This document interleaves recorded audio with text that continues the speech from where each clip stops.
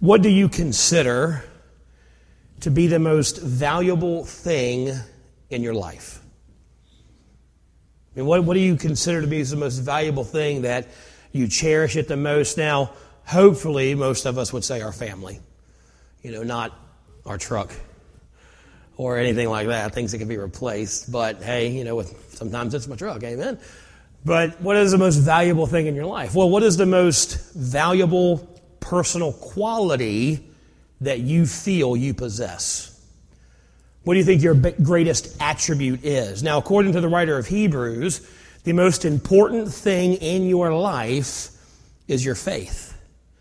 Of course, we've been seeing for the last couple weeks that faith is the belief, and it's the belief that God is as God has revealed Himself in the Scriptures, and that following God is worth it. That obeying God is worth any trials and tribulations and struggles and stresses that we may go through, that God is who He says He is, and even in the good times and even in the bad times and even in the heartbreak of life, following God is worth everything that we have to go through. With faith, without faith, the writer says, you will never be able to please God. He is saying if you don't have true God-pleasing faith, then you will never fully commit to a life of obeying God and a life of following God. You will never make it through the dark times of your life without faith. Now, of course, remember the writer, he is speaking to a group of believers who are struggling in their Christian faith. They're struggling in their walk with God because Christianity has gotten too hard for them. Following God has gotten too hard for them. They're being persecuted. They have friends or loved ones who have been arrested and beaten and some killed for their faith and their walk with God. They are struggling with unanswered prayers. They're looking at their life and all the trials and tribulations, and they're praying to God to take away the pain, to take away the troubles, and it seems like God is ignoring them, and so they're struggling with, why doesn't God answer me? And if we're honest, we've all been there from time to time, where we've got an issue that we don't understand, and we pray to God to take it away, and God is seemingly silent, and why's God not listening? I thought God loved me. I thought I was His child. Why won't He help me and do this? And so they're struggling with their Christianity. They're barely hanging on. And in chapter number 12, the writer of Hebrews, of course, God gives us 4 helps to strengthen our faith during difficult times. So we're going to look at that this evening. Look at Hebrews chapter 12, starting in verse number 1. It says, wherefore, seeing we are also compassed about with so great a cloud of witnesses, let us lay aside every weight and the sin which does so easily beset us, and let us run with patience the race that is set before us.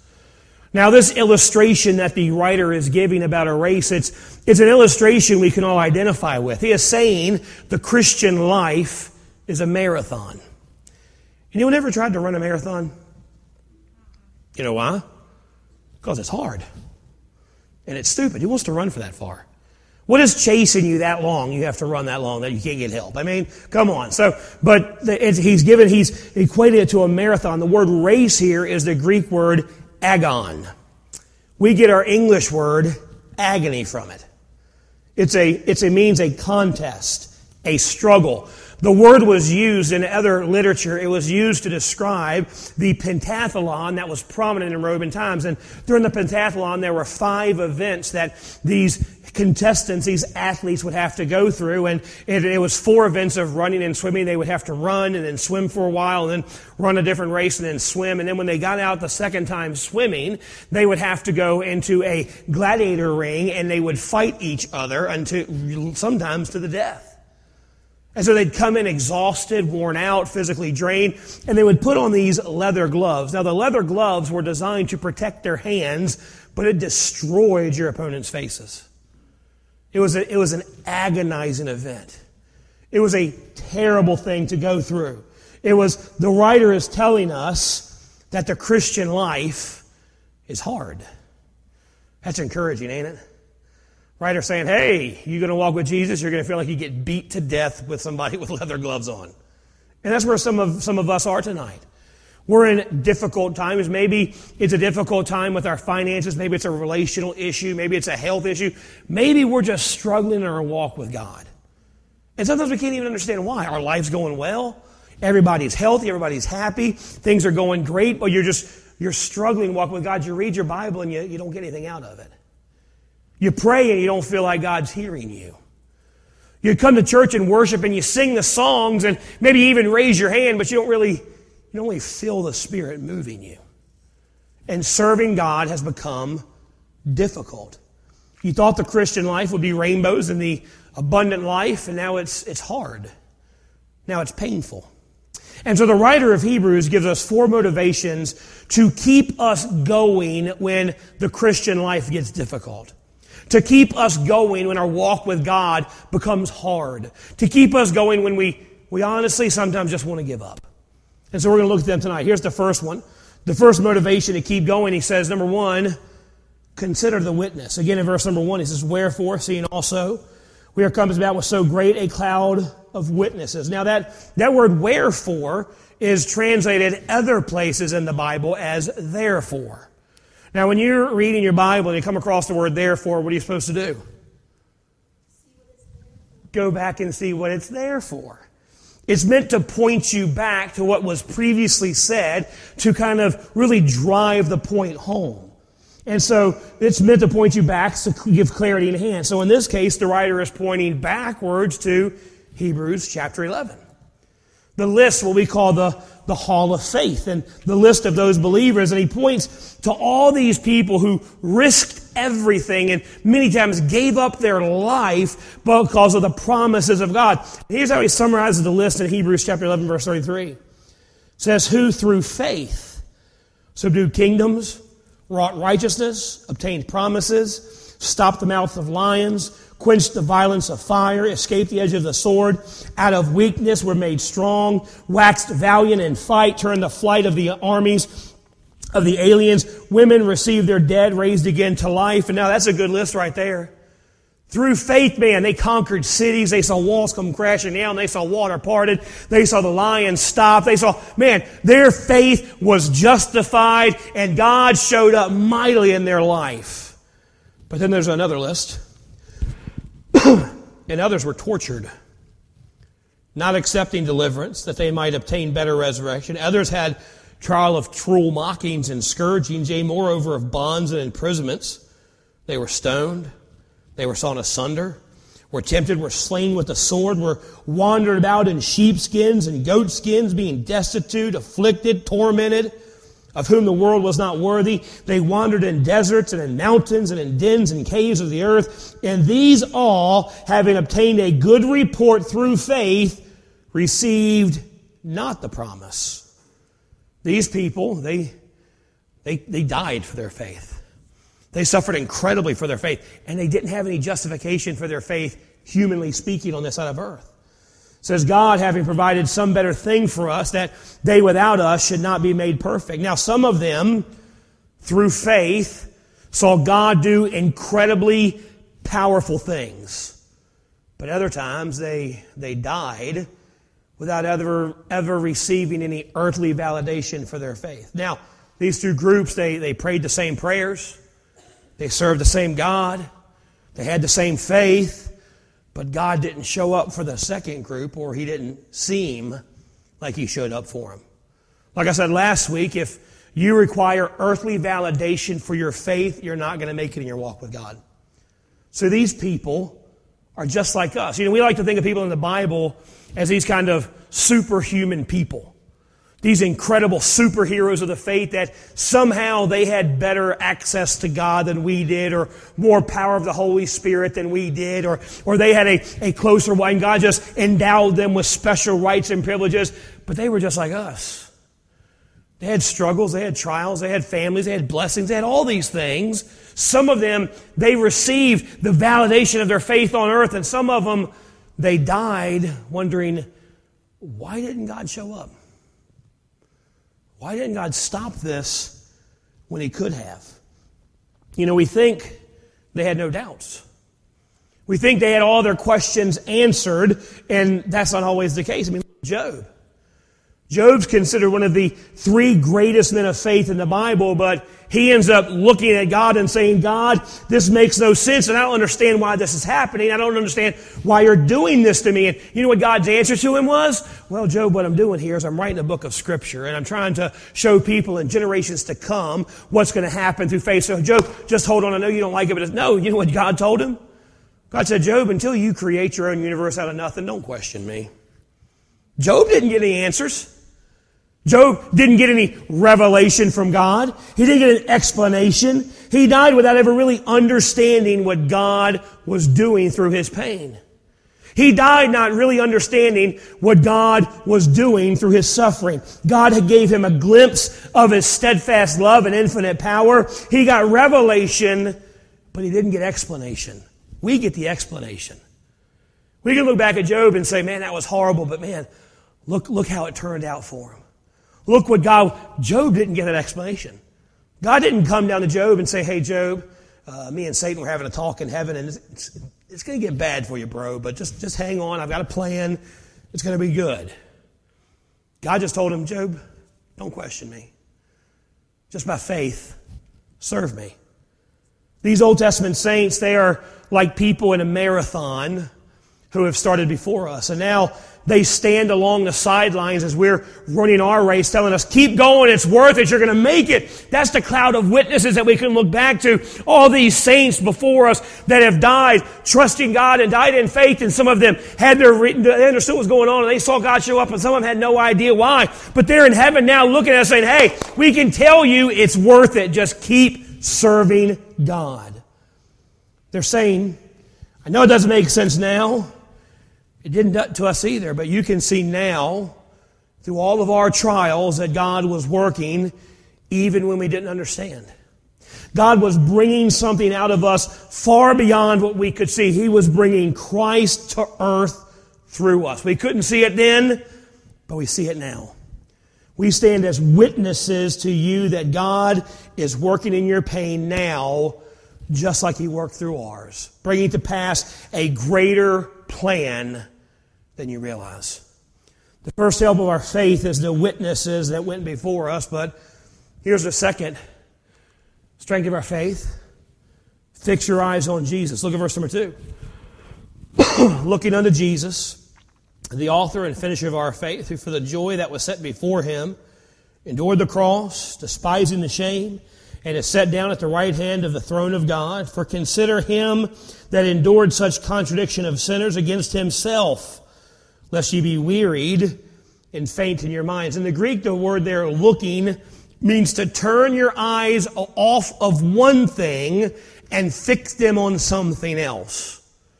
It's like if you're talking to someone right in front of you and you shift your eyes off of them and look at what's going on behind them. He's saying turn your eyes from what you're looking at and fix them on Jesus. When you're struggling, when you're in pain, don't look at the trials. Don't look at the tribulations. Don't look at the struggles and the pain and the confusion. Look past them at what Jesus is doing through your pain. We're to look out of our pain and out of our darkness to two things about Jesus. The first thing we're supposed to look at His promises. It says, looking at Jesus, the author and finisher of our faith. Jesus is the one who started us in our relationship with Him, and He's the one who's going to complete it. He's the completer of our faith. Jesus is the one who started the work in us, and He's the one that's going to finish it. See, the cross shows us how much Jesus has invested in you. When you buy a house, you oftentimes have to put down something called earnest money.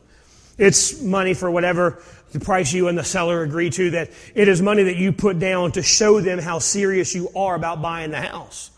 And you agree, hey, if everything goes through and the contract is filled out and the inspection's fine, then we are committing to buy this house. And if everything goes the way it's supposed to and you back out of the deal, you lose the money. The seller gets to keep it because you made a commitment, you put down some money, and if you don't keep your word, you lose it. It's money. Jesus has invested His blood and His life in you. He's got more invested in your life than you do. He has invested in you, and He will complete the process. So when we want to give up on ourselves, God doesn't.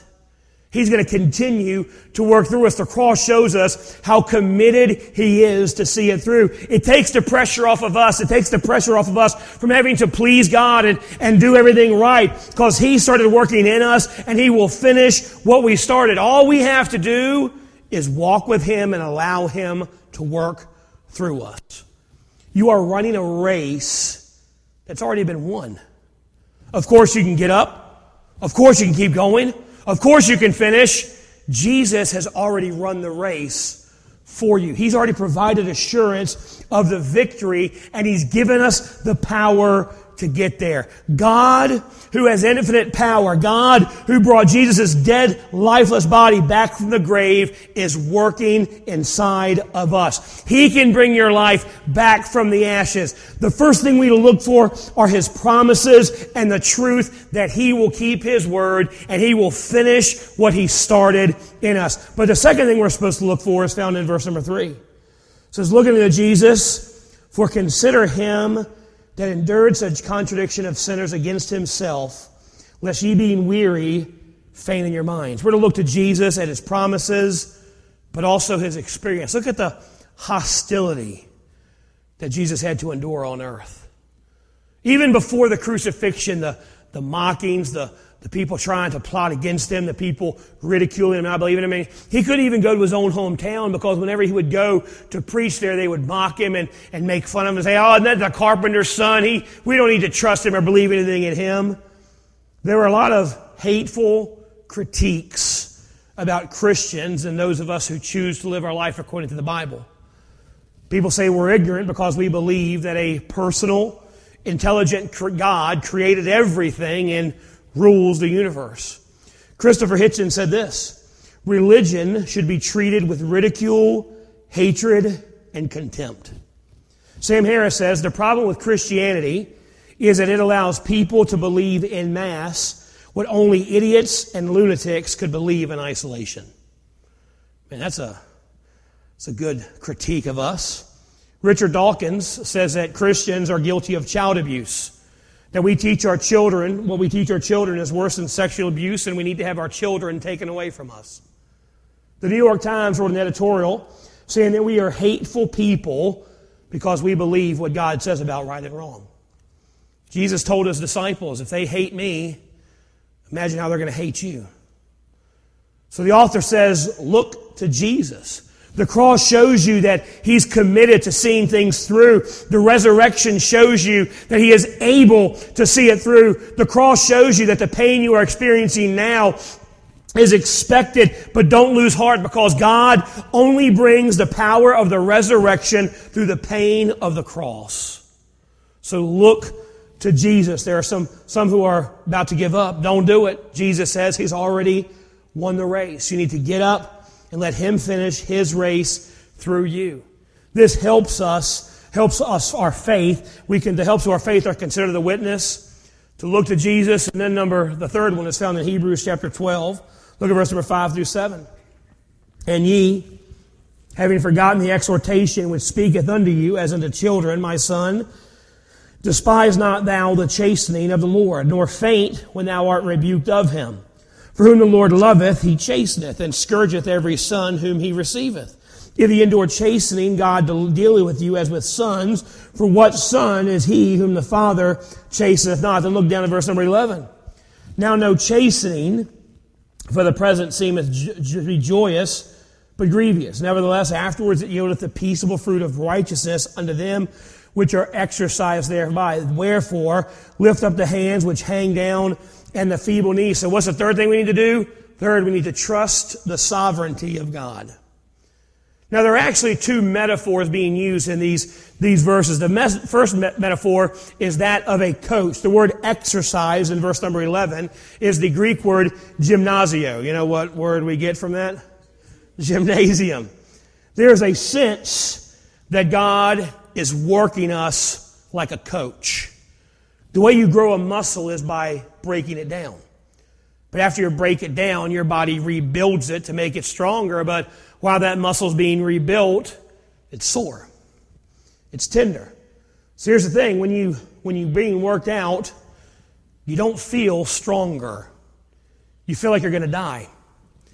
Last year, me and April, we joined the Green Ridge, and the Green Ridge, not the Green Ridge, the RAC, the Roanoke Athletic Center, which is now Carilion. And one of the things we did is they gave each of us 5 sessions with a personal trainer. And so I went, my personal trainer was Nick, and so I met with Nick. I'd meet with him a couple times a week, and so I met with him the first time, and we went through a routine, and it was fine. And then the rest of the week I did it myself, and then next week we met, and he kind of altered it, and it was good. And then the third week I got there, and he's like, so how you feeling? I'm like, well, I've been doing this, every routine for the all week. I feel pretty good. He's like, good, we're gonna pump it up a little bit more. We're gonna go a little harder. And I was like, okay, great. And that day I thought I was gonna die. I literally, when I got home, I threw up. I worked out so hard. I was just like, this guy's going to kill me. I don't know what I ever did to him. I've always been nice to him. But afterward, it's like, man, you're working hard to get stronger, but while you're being worked out, you feel like you're going to die. It doesn't feel good. But it is for our good. But you are getting stronger. It's the same with God. The muscles of your faith will never grow if they're not tested and broken down. And it doesn't always make sense to us. Just because it's not your plan, though, doesn't mean it's not a good plan. You've got a good coach who is at work in all things, working for your good and molding you into the image of God. So your pain right now in your life is God's good plan for your life to mold you into His image and to increase your faith. He's tearing you down in your strength so He can rebuild you up in His, which leads to the second metaphor. He uses the metaphor of a coach, but then he uses the metaphor of a father. The word used for chastening is a word, it means paideia, which we get from the word pediatric. It has to do with how a good father disciplines a child. A good father. A good father doesn't beat a child to hurt him. That's not what discipline's about. A good father disciplines his child for wrongdoing, not to pay them back for their wrongdoing, but to build their character. It's not punishment because they did wrong, it's discipline to teach them to do right. When you discipline a child, you're not trying to avenge the wrong that they did. As a parent, you're supposed to discipline a child only to build their character. Your discipline is supposed to be out of love. Now, you may discipline them in a way that wounds them, but your goal isn't retribution, it is the building of their character. Now, the author goes on to say in verses 8, 9, and 10 that no parent disciplines perfectly. And look, none of us do. We've got the rule in our house that we never spank our children out of anger. That means I've never been mad when I didn't know. Sometimes I've been mad because they've been stupid. And so nobody's perfect. Sometimes now they've gotten a little old for that, so now it's just, I'll blow up and, you're grounded from your stuff for a year. Now that's a little excessive and it's not perfect. None of us discipline perfectly, but we're not God. God is a perfect Father. So His anger toward His children is never an anger of justice to be served. It is discipline out of love. So here's what that means. If you are a believer, God is never paying you back for your sins or the hardships of life. I've heard too many believers, something will happen.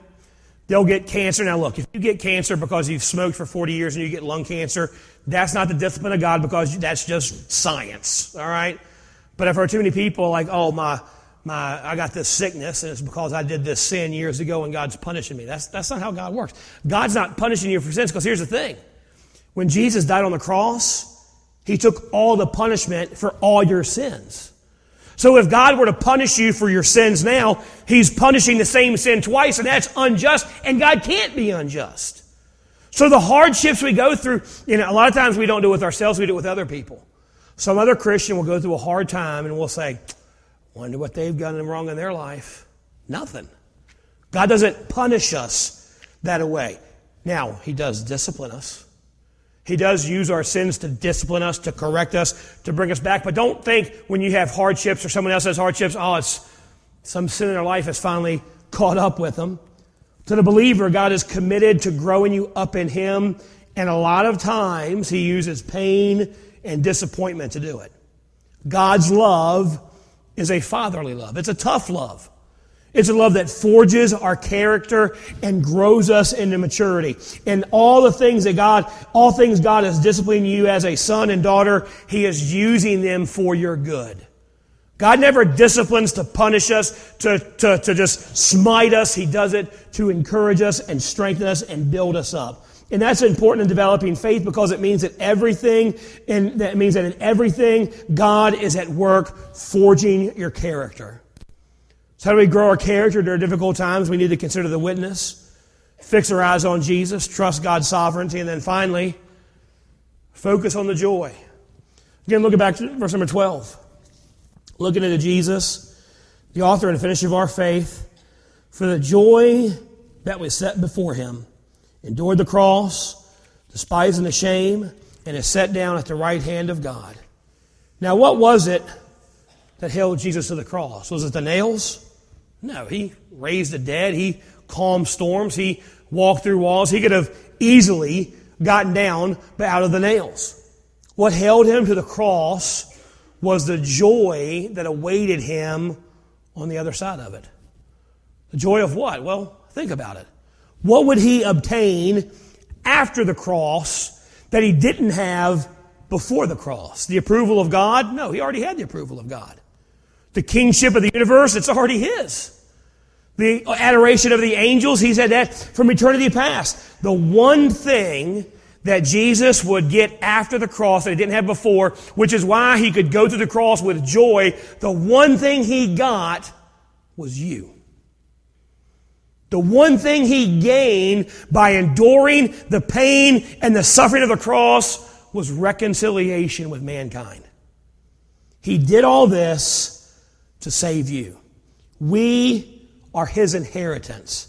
The joy of reconciling you and me to Himself, He endured that cross. So, if Christ felt that way about you, doesn't it, that He was willing to do that for you, the author says, if Jesus could endure the cross, if He could take the shame because He knew that through this He would receive relationship with you, can't we endure some of the hardships of life, looking to the joy that all of this, everything we go through, is for our good and for His glory. See, people of faith are supposed to be joy-driven.